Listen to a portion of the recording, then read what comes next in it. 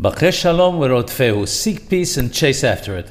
This is the character of Aharon HaKohen, alav shalom, about whom it is said, Oheb shalom v'rodef shalom, loves peace and chases after it. Peace is the medication of life. If this is what is said about seeking peace with others, how much more so should one seek peace with one's own household, his relatives, and those he is close to? One must know that in a place where there is argument and strife, the Shekhinah, God's holy presence, departs from there, has v'shalom.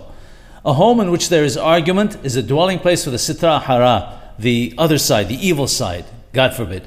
In particular, a man must strive to ensure that there is peace between him and his wife, and be careful to honor her. He must have in mind, when doing so, that he is doing it in honor of the Shekhinah, which dwells among them when there is peace.